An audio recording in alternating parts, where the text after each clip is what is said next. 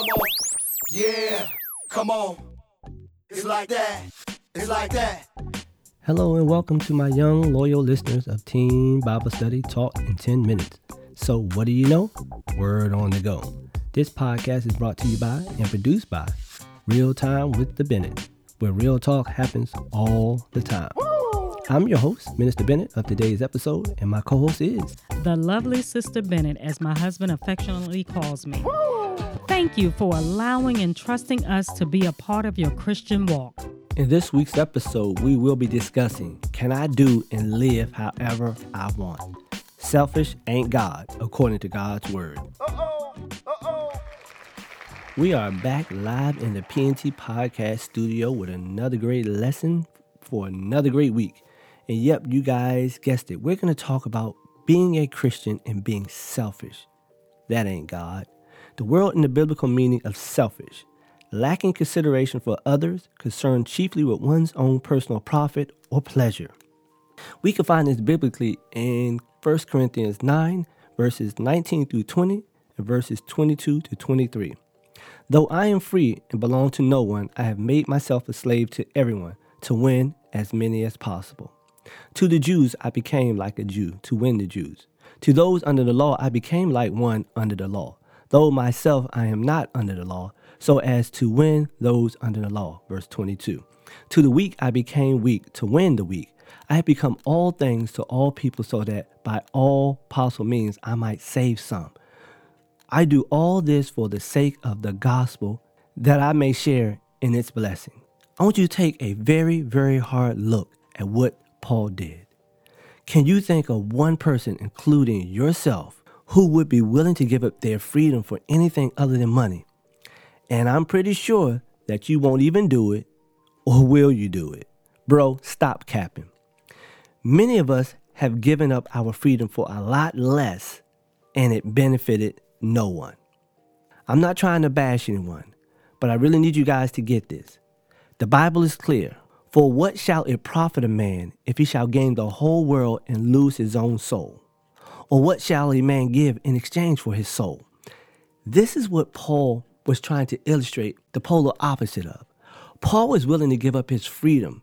Paul was willing to become all things to all people that he may win some for the kingdom. Paul knew what his soul was worth. You're not worthless. So don't give up your soul for something that has no value and benefit to God. That verse I just read was Mark 8:36 and 37. I mentioned selfishness benefits no one. Why would Paul leave freedom to win as many as possible? Why would he do that? This is a man, a Christian after God's heart. Paul wanted to do what pleased God and what pleased God only. Paul, I'm going to tell y'all, Paul is tough. He didn't stop at giving up his freedom.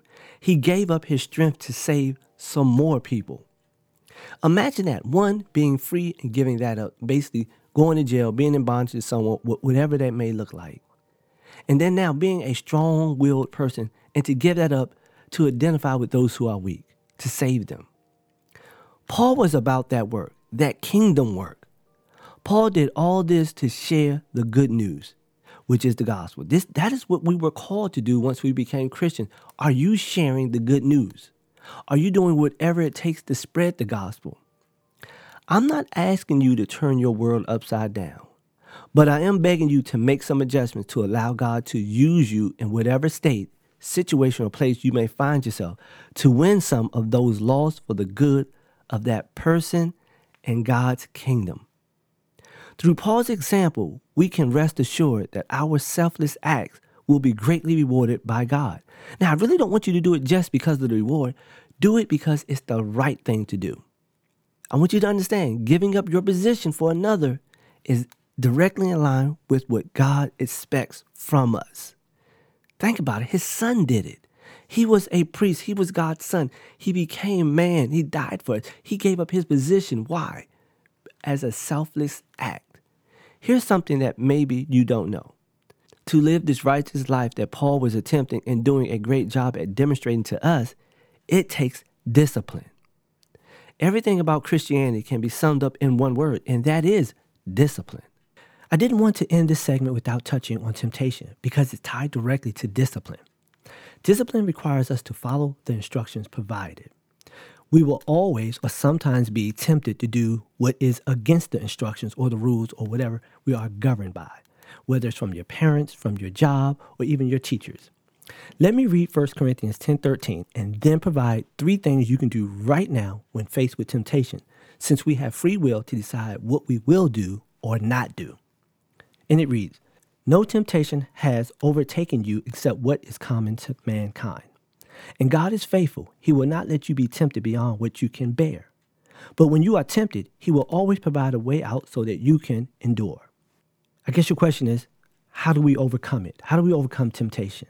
Number 1, read and study and meditate on God's word. Basically, educate and prepare yourself for when temptation comes. You already know what to do. Number 2, ask God for his help, prayer. Pray without ceasing all day. Be in constant communion and communication with God so when temptation does rise up against you, you are already talking to God. He is right there. He can show you the way out. And number 3, run away from those situations. Simply avoid. Don't even put yourself in those situations. Steer clear of them. Here are the benefits of overcoming temptation. It's pleasing to God. You get God's approval, unspeakable joy, spiritual growth, and God's protection. I could have said all that by simply reading Romans 12:2, which puts a nice bow on temptation. Do not conform to the pattern of this world, but be transformed by the renewing of your mind. Then you will be able to test and approve what God's will is, his good, pleasing, and perfect will. Hey, let's see what they're rapping about over here in the conversation corner. Hey, Minister Bennett. What y'all rapping about over here? We were chatting about 1 Corinthians 10, and a conversation started taking place between 2 of our youths about verses 23 and 24, which reads, from the New Life Version, "We are allowed to do anything, but not everything is good for us to do. We are allowed to do anything, but not all things help us grow strong as Christians. Do not work only for your own good. Think of what you can do for others." So I stopped to listen in. I heard one tell the other, "See, it says right here, I can do whatever I want." And then the other shook their head and laughed. But that's when I jumped in and said, never take pieces of any scripture and run with it. Make sure you read the book, chapter, and verse to get the full understanding. While it does say we are allowed to do anything, the rest says, but everything is not good for us to do. Not all things help us grow strong as Christians, and we must do good work not just for ourselves, but for others.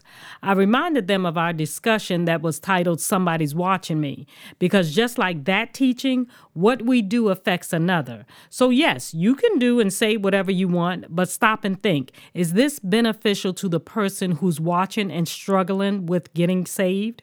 Will my words or my actions lead them to Christ or make them run in the opposite direction? Always remember you're held accountable for your words and your actions. Can you imagine Jesus walking around back in the day, cussing people out, passing out from drinking, sleeping around, vaping, beating up people? Can you imagine the people just looking at him like, we're supposed to believe you are the Son of God, the Holy Trinity? Seriously, you're the one who's going to die on the cross for my sins when you out here wilding out and sinning yourself? Nah, bro, I'm good. Listen, Jesus knew who he was, and though he was tempted, he did not give in to temptation. He was on a mission. He knew that people were watching. He knew what they were whispering and lying on him behind his back. He knew that people were saying different things about him. He's no different from us, is what they were saying. He knew that they were waiting for him to slip up. But Jesus committed no sins. But we, on the other hand, have that sinful nature. So no, you cannot say and do whatever you want if you are a Christian. Just like Jesus, we too need to be on a mission to save souls by our words and our actions. We need to think of others and their salvation and how we need to walk right, do right, say the right things so that they are drawn to Christ. Don't get caught slipping. In summary, the importance of knowing how to live for Christ after Christ's selfless act to redeem our lives. I will close with this and a quote. We found out we can do whatever we want based on our free will that God has given us. But with that, we must also consider the responsibilities of our action. If what we are doing or think about doing is beneficial for the kingdom of God, notwithstanding, is it beneficial for us?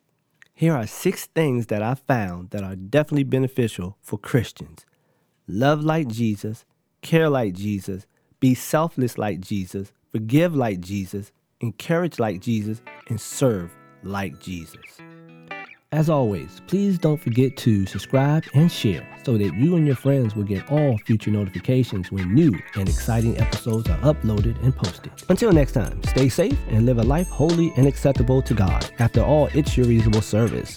With a special thank you to LJ Productions for post-production's editing techniques used for this podcast.